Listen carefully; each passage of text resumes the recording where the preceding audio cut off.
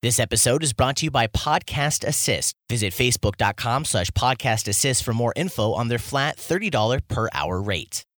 Subscribe with iTunes, Audio Boom, Stitcher, or your favorite podcasting app. And if you enjoy what you hear, like us on Facebook. Also, consider throwing a little cash our way by visiting patreon.com/KoreaFM. And find more of our great content on our home on the web, KoreaFM.net. Barry Welsh's Soul Book and Culture Club recently played host to author Michael Breen, who discussed his newly released book, The New Koreans. To better understand The New Koreans and the questions you'll be hearing here shortly, I recently spoke with Breen for the first of 2 episodes on this topic on KoreaFM.net. The following is the final chapter of that discussion, featuring audio of the Q&A with author Michael Breen and those in attendance at Barry Welsh's public meeting of the Soul Book and Culture Club. So, of course, thanks to Michael and Barry for their help with this short series, and I hope you enjoy the following Q&A discussion. I'm Chance Storland for KoreaFM.net. In the more modern period, there were 2 sort of things coincided. One was that the leadership was from Gyeongnam, or Gyeongsang-do at least. And so, once Korea started to develop, Park Chung-hee, Chun Doo-won, No Tae-woo, they were all from that side.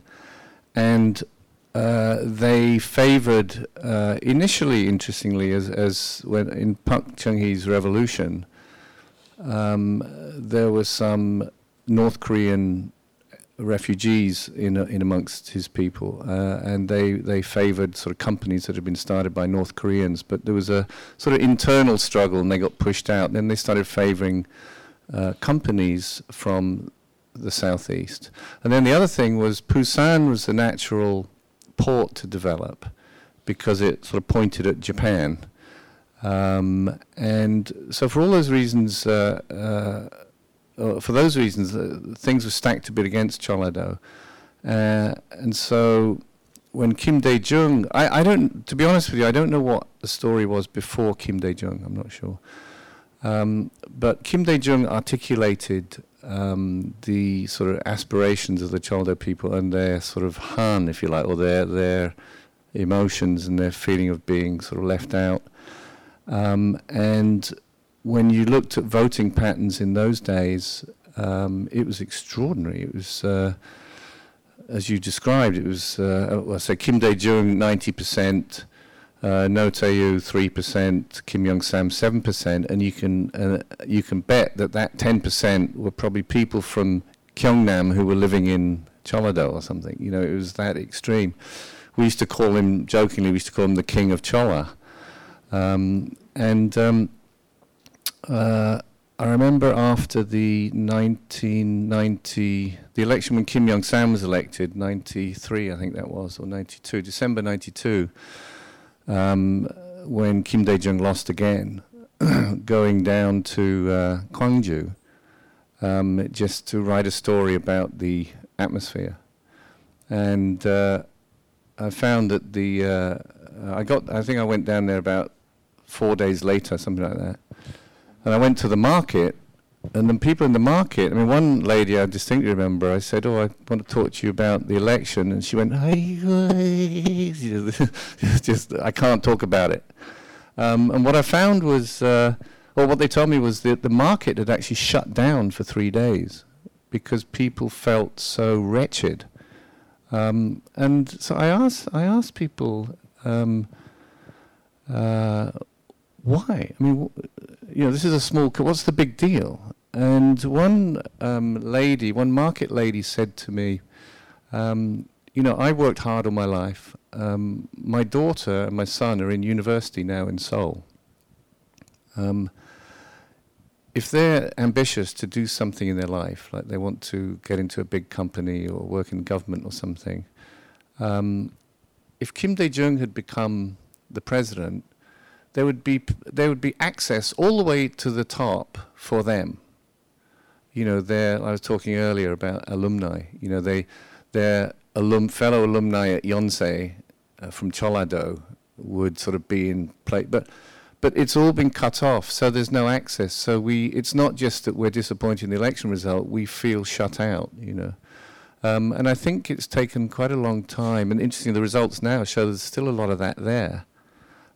If the Gwangju events had happened in Daegu, they might have been, they would have been received very differently here. There was not a lot of sympathy. Well, people didn't exactly know how bad it had been until a long time later, but there was not a lot of sympathy because people felt that, oh, those Cholado people, they're kind of commies anyway, you know, which is quite sad. And I'd assumed that this was sort of all in the past, but it seems to be still there.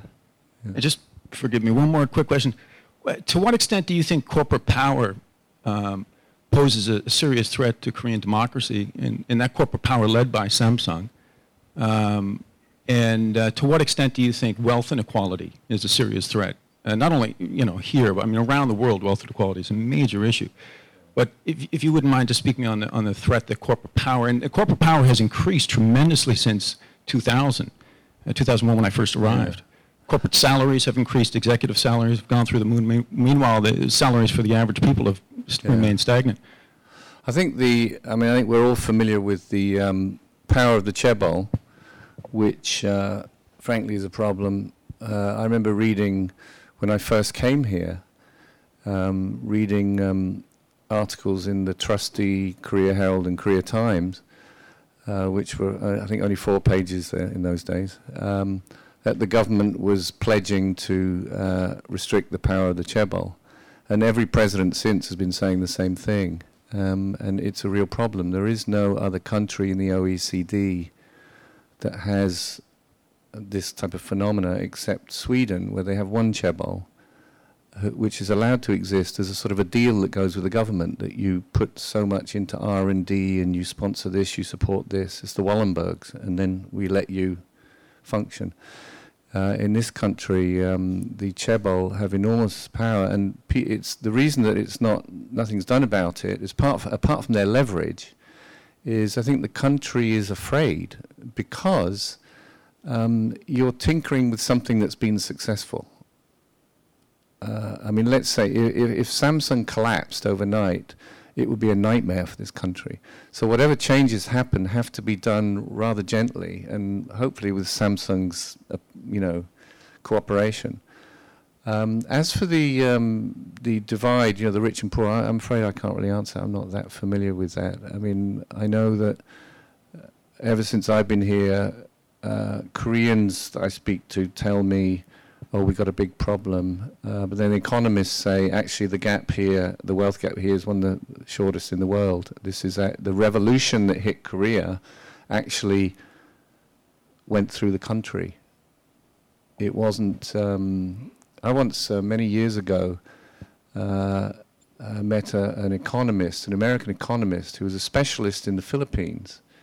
And we sort of, it was a Friday, some event on a Friday, and, we sort of talking away, and I offered to take him out for dinner the next night. And he said, I don't suppose you could drive me just out of Seoul, could you? I said, yeah, okay, why don't we meet? Let's meet in the afternoon. So I took him out to Gangwon-do. And as we got out of Seoul into Gangwon-do, and this is like 20, 30 years ago, this is 20 years ago, so now, and he started freaking out, this guy. He was, and he was going, oh my God, where's the Democratic People's Liberation Front now? He was sort of being sarcastic, but what was exciting him, he was expecting the Stone Age. Once you got out of Seoul, he was expecting extreme poverty, and what he was seeing was the same as he was seeing in Seoul. I'm not sure. I mean, I know that it's always an election issue and these issues, but I'm not sure how serious this one is in this country. It's serious in other parts of the world. In the beginning, you mentioned that there are things that you probably want to change from the first book. So I'm just wondering if we can address, like maybe share one or two things, like new insights for this book, and especially about the new generation, like probably was born around your last book and now entering the workforce. I think a couple of days ago, I called the figures like a general unemployment rate is like 4%, 12.2, but for the young people, it's like 11.2. So I sense like great anxiety, if you can speak about maybe the young generation. Thank you. So on the first thing, the kind of framework that I tried to think of for the last book, the thing is when you write a book, a journalist is used to writing 700 or 1,000 word stories. And there's at least 2 journalists here who've written books, so you know exactly what I'm talking about. To write an entire book is mentally a very difficult thing at first, because your instinct is to drop 700-word stories into it, So the reason I sort of struggled over this one was to try and come up with the conceptual framework for the whole book that would be sustained through the whole thing. And that's where I found I disagree with what I said before. What I said before was I used the image of miracles, which is not original. It's, the miracle on the Han River has long been used to describe the economic growth. And the political miracle, I'm quite familiar with that. And I suggested that the next miracle that we're waiting for is reunification. But what I said earlier about the significance of Korea, what the Koreans have done for the world, I can't quite see how unification now is going to be that significant, because the Koreans are the last to do it. If you accept North Korea as a communist country, if you see it as something else, then maybe the unification of the 2 Koreas might inspire the world in some way. But I suspect it's going to be, oh God, at last that problem's solved. What took you so long, you fractious people, you know. So I thought that the third miracle is actually, it's a more nebulous thing. It's cultural, for want of a better word, but it's a kind of an affirmation of things Korean culture. It's like the world is becoming familiar with Korea in the way it's familiar with France and Australia and Canada and the UK, countries like that. The Koreans are sort of sitting up alongside it. And they've come from the back of the line in terms of knowledge and awareness. And they're familiar in terms of, the familiarity comes in terms of individuals, athletes, writers, cuisine, all sorts of, it gets expressed in different ways. But to me, I think for the Koreans above all, that is a miracle. So that's sort of the big difference, is that sort of approach. The thing about young people, you've got what I hear is it's not there's a shortage of jobs, there's a shortage of, you've got 70% of young Koreans graduate from university, and there's a shortage of jobs at that level. And I'm very aware of this because I have it in my family, my wife's family. And you have young people who dream big, and then lack the credentials. Frankly, in this society, if you haven't been to 2 or 3 universities, you're not seen as having the credentials to get to the top somewhere. And are those universities any better than the others? I doubt it, frankly. Seoul Nash University hires the people, takes in the people who score the highest in the Sunung. What is that a measure of? Well, it's a measure of your ability to do the Sunung. But you go through life. My wife was telling me yesterday she went to this philosophy lecture, and she was sitting next to an 80-year-old man who sort of introduced himself. The first thing he said to her was, "I went to Seoul Nash University." It's like he's still living off this thing, And I think what Korea needs is to encourage people to diversify their ambition. Hi. Earlier you said mentioned the student protests, and I was just curious on what your opinion was on how they were so ineffectual that you said that they accomplished absolutely nothing. I think I was being a bit unkind because there was a lot of sacrifice and a lot of effort and energy and sincerity went into that, into their demos, and they were representing the conscience of the country, of the people. So I should perhaps withdraw. I don't mean it to sound as negative, but it didn't do any good. That was the problem. It didn't shift. One thing I've sort of learned about life watching this thing is if you want to go to another country and start a revolution, you once the middle class come in, something changes. If the people with the power are able to identify the people protesting against them, oh, that's students. Okay, he's going to get a job a couple of years later. I mean, I got friends who were in Jusapa, the pro-North Korean Juche group. One friend, a guy I know very well, he's an accountant. Do you know what I mean? It's like, if you can identify the group, but once the middle class get in, it's like, then you have a problem. And this, in the thing I was describing earlier in June, I remember sitting in a coffee shop down the road here, just as you come down from the cathedral, there was a coffee shop on the second floor, which used to be my spot for watching the demos, because Myeongdong Cathedral was the center point of the demos, because the police didn't go in there to grab the people, so that was the center. And if you're a photographer, you have to go up there at the front. If you're a print journalist, you can sit back in comfort in a coffee shop, and without the tear gas coming in the window, and watch what's going on, And I remember one lunchtime, there's a little umbrella store and a handbag store in front of me, and it was blocked off by riot police, and there was a guy who, he must have been a banker, probably going down to KEB down here or something, wanted to go through, and they wouldn't let him through, and he went berserk. He went apeshit at these people, and it was almost like 5,000 years of history was behind him. He just sort of went totally mental. And the police started to respond.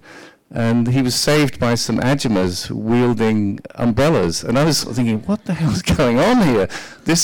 So the students you can almost dismiss. Do you see what I mean? That it's almost like this is what they do. Once it got to this point, and what happened was a very interesting moment during that 3 weeks. The Washington Post was the first one to report this is a middle-class revolution. And the government sent the Minister of Culture, and I remember I saw this, they sent the Minister of Culture up to the front of Myeongdong Cathedral to check out for himself, presumably, whether this was a middle-class revolution. And he got unceremoniously chased down the street by, you bastard, by these protesters, and he ran off down the street. And I think he must have reported in and said, this is a middle-class revolution. And once they realized that, then they started to cave. So when I say the students weren't effective, I don't mean it unkindly. It's just in a political sense that nothing got achieved through all of the protest. Any more questions? Okay. Hi. Hello. Okay. With what you said about the impeachment and the institution failing, and the judiciary kind of stepping in as a balancing force, right? Did I say that? Yeah. Did I understand it correctly? No? So I think I agree with what you said about kind of prosecutor being kind of like lawyers for the people. Like they kind of do interpret law as what people want them to do, right? Right. Do you think it's... I see what you get, yeah. Yeah. Yeah. Do you think it's possible that them acting that way, them being kind of a objective or independent, do you think it's likely or possible? I think actually I'm glad you asked that, because I think I missed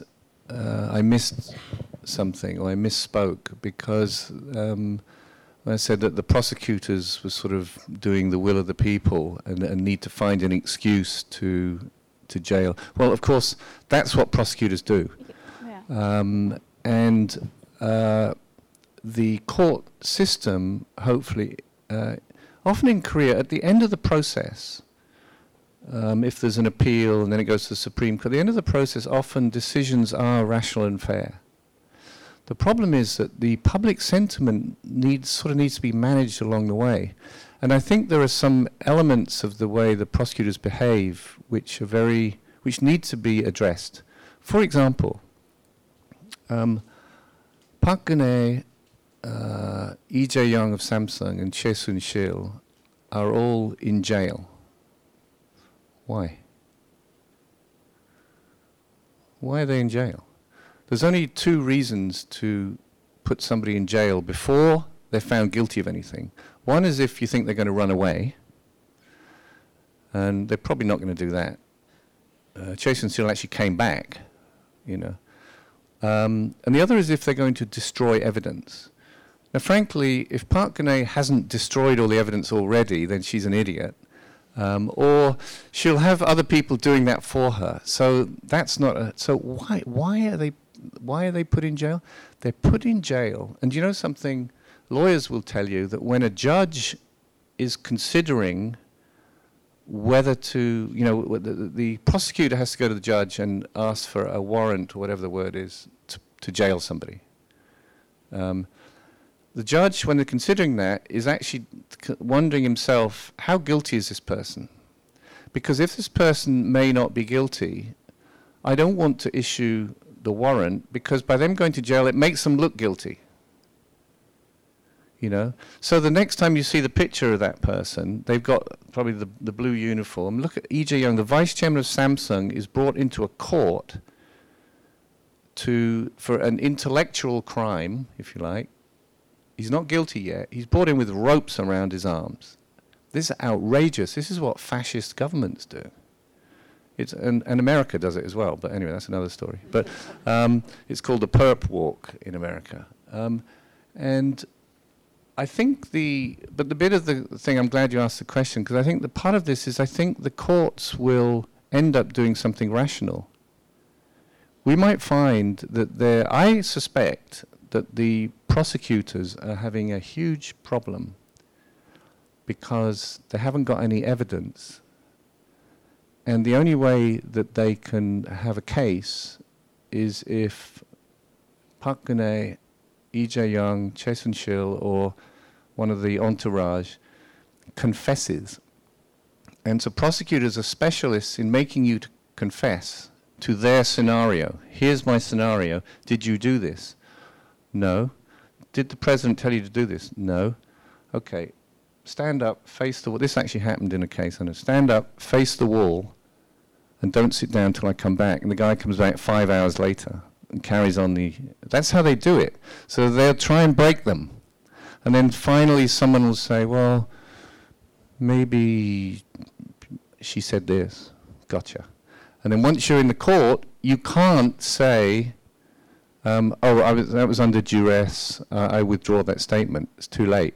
You've made it in the legal system here. So this is why I think the prosecutors responding to public sentiment is problematic, because I think the system doesn't control them well enough. Thank you. Hello. Actually, I find your book in Singapore, one of the famous Singapore bookstore. At there, your book is interested in the recommended new book, like this the new Korean. But as in my humble opinion, Korean haven't changed dramatically. But I don't know why now Korea is very hot-ish country. Could you explain, please? It's an interesting thing, and I'll take this opportunity to apologize for the title, which is not my idea. You know, publishers pick the title. The only reason it's New Koreans is because my old book was called The Koreans. And my next book is either going to be The Unified Koreans or The Brand New Koreans. So it's not like the Koreans are suddenly, there's a transformation in the last 10 years, as you know. But why Korea is hot? It's I think frankly it's North Korea. It's North Korea about when Bill Clinton was the president in America. When was that? 15 odd years ago. The North Korea issue before that in America had been handled in the State Department and elsewhere, the military defense, you know.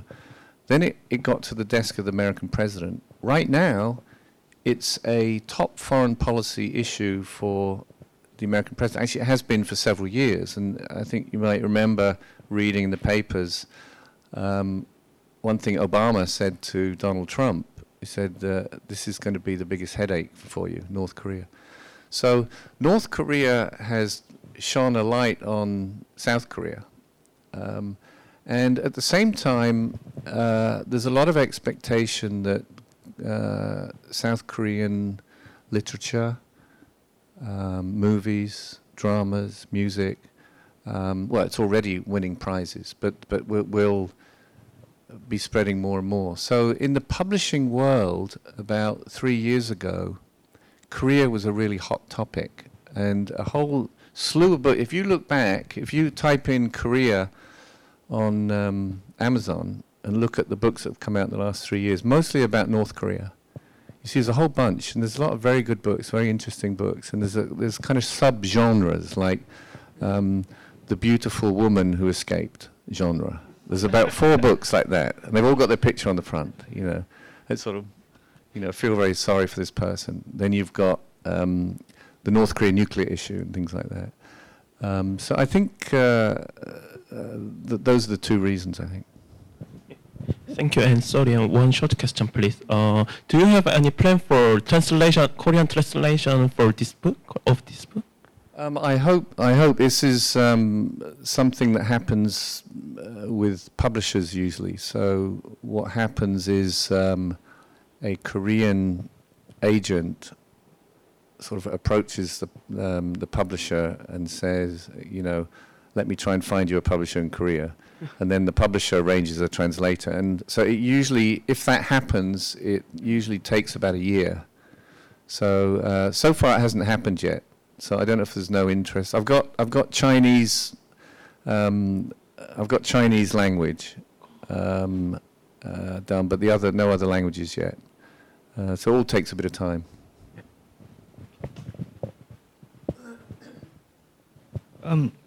My question is about what you make of South Korean democracy from a historical perspective.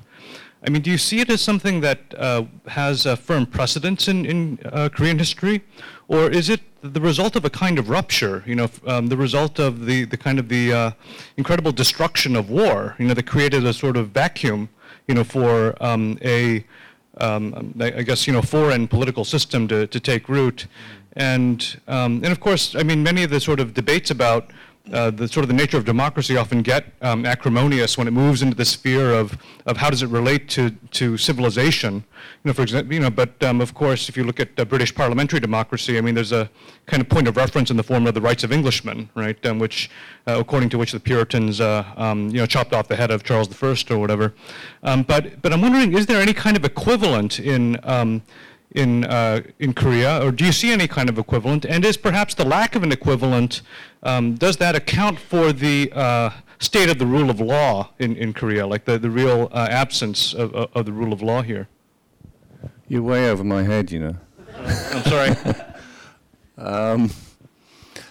I don't know, to be honest. I don't know. From the historical point of view, I mean, you know, I'm sort of an observer of these things. I'm not really an expert in that I've studied it, so it's hard to answer. So my perspective on democracy is, my assumption is that there were no roots for it earlier on, that it essentially came because this country was allied to America, and it didn't come to North Korea because that country was allied with the Soviet Union. But having said that, there's the fertile ground upon which I think democracy is settled here, because there's a great sense of egalitarianism in Korea, which seems to contradict the old sort of caste system that used to exist. There was a sort of social revolution that started at the end of the 19th century and went sort of through the Japanese period, where the previous downtrodden people sort of were liberated. Butchers, for example, the scum of the earth, butchers were then allowed to send their children to school. And this caused riots, apparently, at the time. But and then in modern South Korea, the people who led the development here were the dictatorship were the soldiers and the merchants, the chaebol. These are two very low class types of people in the old days, So there was a sort of a social revolution that I think created and then the other part of it is this is also a country. Korea is an interesting place. It's a country that's bordered on three sides by the sea, and yet for centuries it's sort of huddled in villages in the mountains, And finally, something liberated the Koreans, and they became what they should have been for centuries: traders. Koreans are great traders, Yeah, they close off their markets. Why not? Smart thing to do. It's not because they're against the outside. And Koreans sort of look at what the rest of the world is doing, and particularly America, their sort of mentor, and I want that. They actually have an idealized version. I think Korea has often assumed that things European and American, North American, are better than what they have, which is not, we who come from this place know that this isn't always the case. And so I think those are the factors that I can follow. I'm not sure about the historical part of the equation.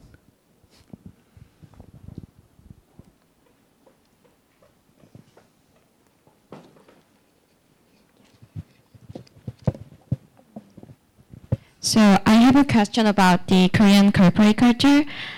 So I have found many Koreans, like my friends, especially young people, are suffering with the Korean corporate culture, like late night work or seniority, or like going hiking on weekend. So which seems a little hard to be out of control or hard to be fixed. So I was wondering, have you ever come up with any idea to make this better, like Korean working culture better? Work for a foreign company. We, in the PR business, which is my day job, most of the PR companies like mine have been competing to get multinational business from multinational companies wanting to deal with the Korean media. What we're starting to do now is to get business from Korean companies who want sort of their PR, not with the foreign press here, but overseas, particularly with the trade media in Europe and places like that. And so, I know at least one big PR company that had a policy of refusing to work for Korean clients because they were so abusive.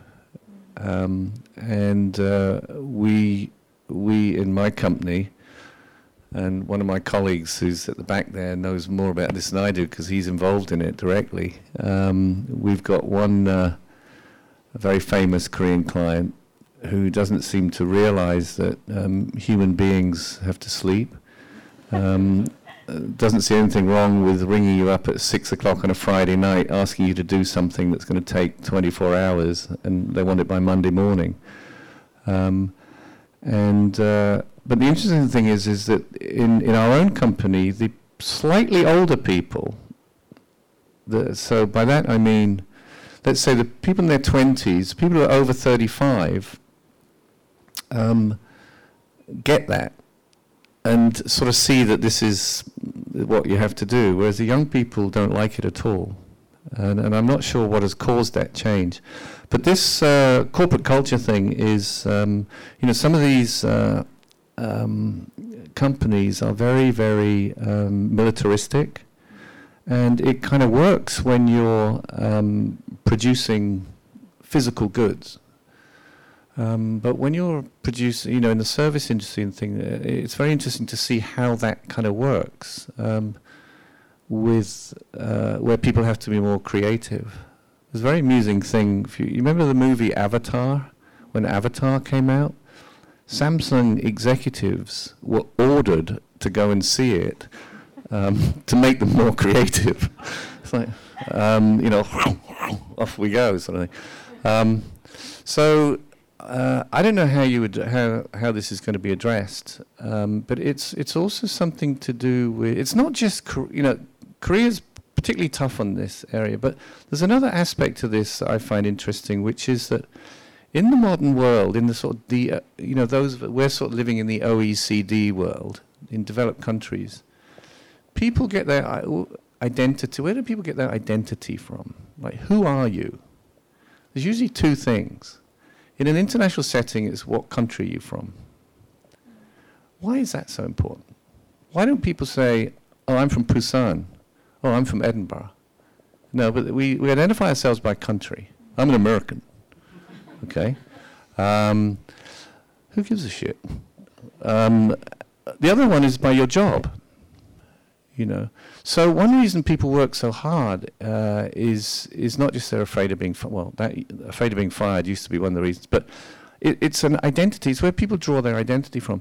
If society changed and so Koreans were drawing their identity from other things, like I'm Jinsu's father, and I play, I would do water skiing at weekends. And then when I'm asked to do overtime, I say no. Why? Because I'm running a water skiing club. If your identity, if you have other means to, and the companies aren't allowed to claim your identity 100%, that might start to change, I think. Well, I have a question. I'm local. I'm born and grew up here. I'm here. Yes.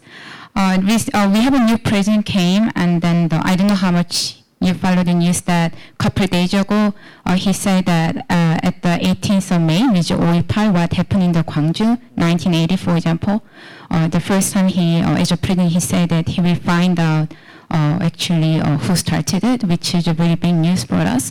So something like that, based on your experiences, it changed something in Korea? Like, it's just the media saying, or I think I realized that there are many information that we were brainwashed in the wrong way, and then I feel like many young people, we are trying to find what it is about.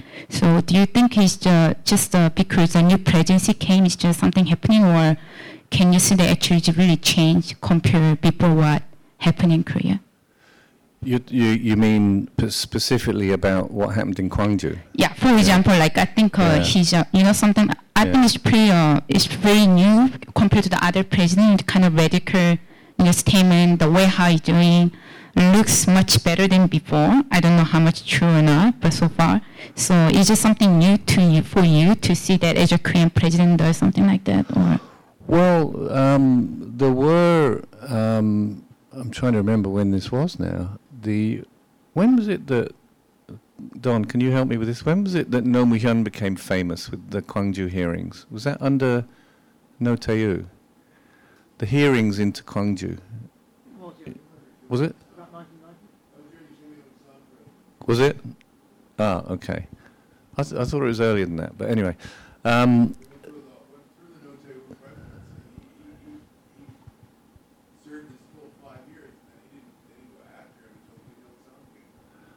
But I think under Roh Tae-woo, if I remember, were the first National Assembly hearings on Gwangju. 89 or 90. Yeah, I think it was, yeah. So anyway, so going back, there were sort of investigations, and it was kind of left a bit hanging. And Chun Doo-won and Roh Tae-woo, as Don Kirk just said, were tried for this and sentenced. Chun Doo-won was sentenced to death. So there has been a lot of investigation. I think but there's a feeling that we don't know everything yet.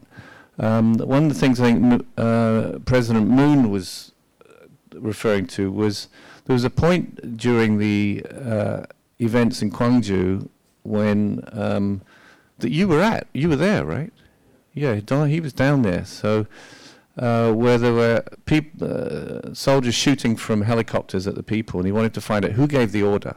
It's like to try and get the specific responsibility.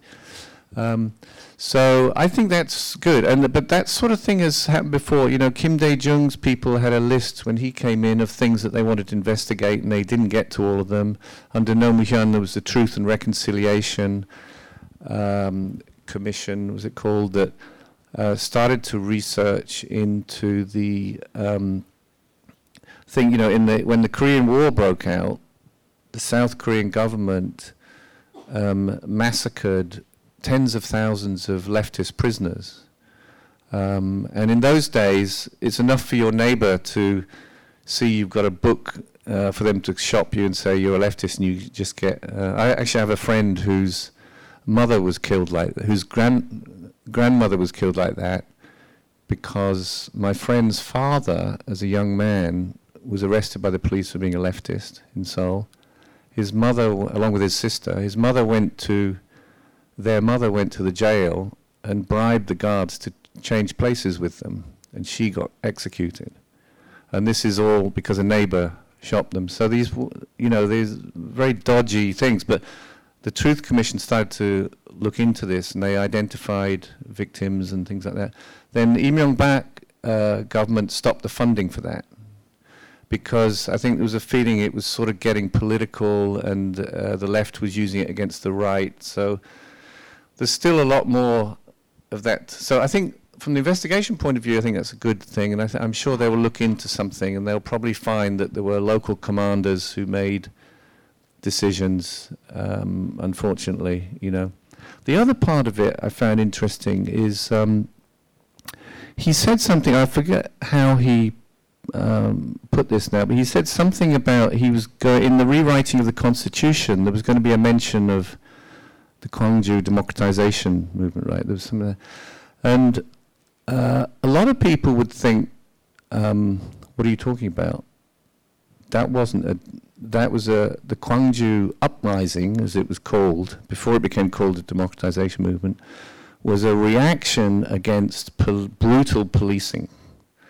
And the big problem was when martial law came in around the country, they stupidly sent special forces down to the universities at Gwangju. And special forces are trained to kill people. And they started behaving as special forces, and the citizens reacted. So that's what happened in Gwangju. It wasn't sort of a pro-democracy movement per se. Do you see what I mean? So a lot of people think, oh, what are you talking about? That's not what it was. But I think it's very important, because, and I'll try and express this briefly. I think Koreans have a huge dilemma on their hands about national identity. Okay. We see ourselves in Korea as part of an ethnic group with a long history. And our modern identity goes back to, some people say it started with the Samil movement, you know, when there was the first sense of nationhood and stuff like that. And we got liberated from Japan, then divided, then there was a war, and now we got the North Korean, you know. But there are some huge difficulties with this. One is, for example, the South Koreans suffered more in the 4 years after liberation under their fellow Koreans than they did under the Japanese for 40 years. And then you had a war. There were more people killed and brutalized from 1945 to 1950, before the war, than had been by the beastly Japanese. That is a fact, but when I've said this to people, I hope nobody here is upset about this, but it makes people furious. And they almost sort of say, well, being killed by a Korean isn't a problem, it's being killed by a Japanese. Okay, tell that to your wife. And other things, the comfort women story. There's people, they're trying to put scholars in jail for researching on this. Why? Because there's a narrative, a myth here, that these women were all frog-marched into brothels by beastly Japanese. You know, the truth is more complex than that. And the difficulty of dealing with it is because how can we love our country, so we deny that we were like that. The solution is to find your identity as a democracy. Before we were a democracy, we weren't very nice. This is why, as a British person, if you start telling me about the atrocities committed by British people, I share with you that they're awful. I don't try and defend them, because my identity is sort of as a civilized Britain. Do you know what I mean? So I think modern Korea needs to find its identity in its new identity as a democracy. Then it can explain all the bad things. Oh, we weren't a democracy then. And that's why putting the Gwangju incident in, this is all part of the democratization story. Putting that in the Constitution, I think, is very profound. Andy, nothing from you? Just following up on some what you were just saying, or some of what you were just saying. How do you explain the phenomenon of corruption in this country? We had a case the other day where a prosecutor was giving great envelopes of cash to younger prosecutors for their good work, and of course, President Moon has gone after them. But it just seemed amazing to me that after all these cases that we've been reading about, the prosecutors would be caught red-handed, literally, handing out hundreds of thousands of cash in envelopes to younger prosecutors for their good work, and apparently not going after somebody that maybe they should have been going after. Well, Don, you're a journalist, so you look at corruption as a bad thing. I look at it as a kind of... This is an interesting thing, that's all. I look at it as a sort of a clash of virtues. I think a senior prosecutor spreading largesse, back in the 50s, bureaucrats in this country, their salaries were not enough to feed their families. This is why they leveraged their positions to get money. There was a sort of they were expected to do that, and we've broken away from that. But there's also a cultural thing. It's a virtue of looking after your juniors. If you go out for a lunch with your juniors, you have to pay. And so I'm not justifying the prosecutors doing that. I'm trying to explain why it might happen. But from the point of view of a whole society, what might be virtuous in a small group then no longer applies. When you've got prosecutors, I doubt if he's saying, here mate, you dropped that case, well done, here's a few quid. I don't think it's like that. I think it's sort of largesse. I'm as puzzled by you. Why you open up the paper every day, there's cases every day. Why this keeps going, I've no idea.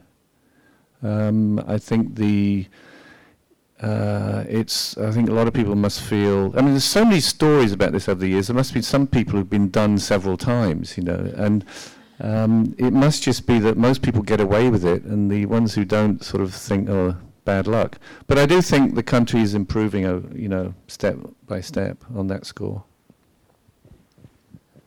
Hi, I just have two questions. The first one is really quick, but and it's a little self-indulgent, but I lived in Sapporo, Japan about 25 years ago, and I had a friend there. You're originally from Salisbury, is that correct, in England? No, my daughter was at university there, but... okay. Yeah. Well, then... but I've been there. Yeah. Okay, well, he was from Salisbury, and I just wanted to ask if you might have known him or his family, but it's not... It's probably... Not Harry. No, okay. So nix that one.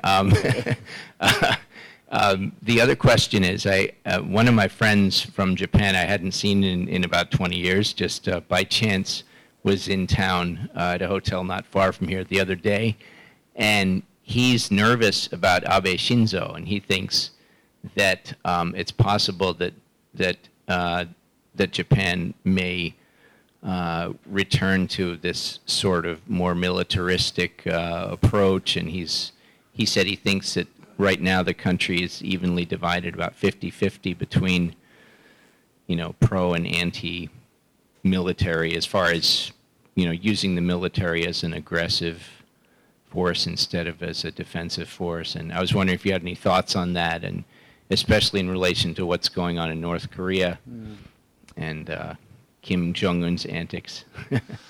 Yeah, I think I understand the concern, and I think that concern is sort of a domestic one within Japan.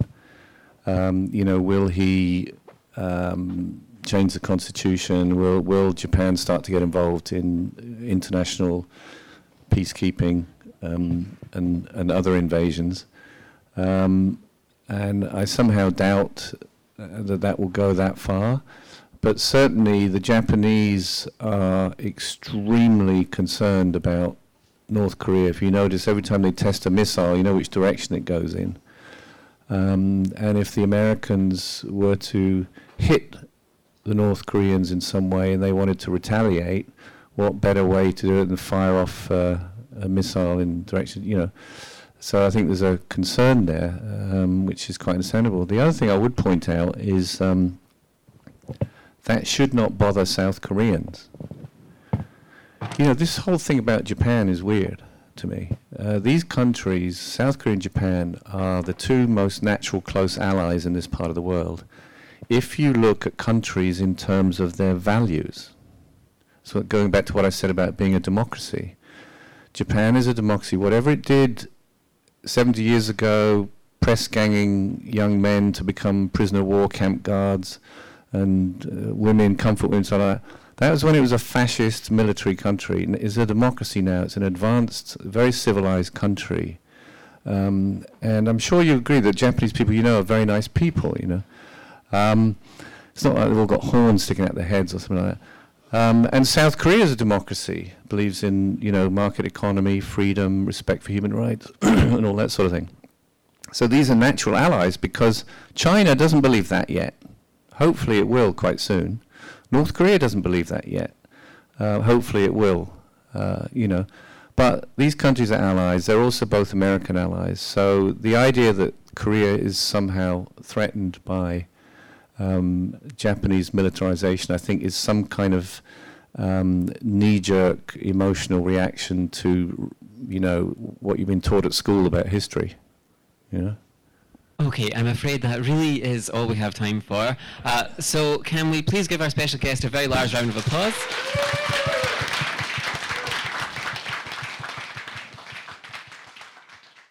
This episode is brought to you by Podcast Assist, offering voiceovers, audio editing and mastering, transcriptions and show notes, episode summaries, and even hosting a podcast on a topic important to you. Visit facebook.com/Podcast Assist for more info on their flat $30 per hour rate.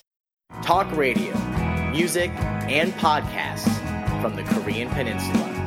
KoreaFM.net.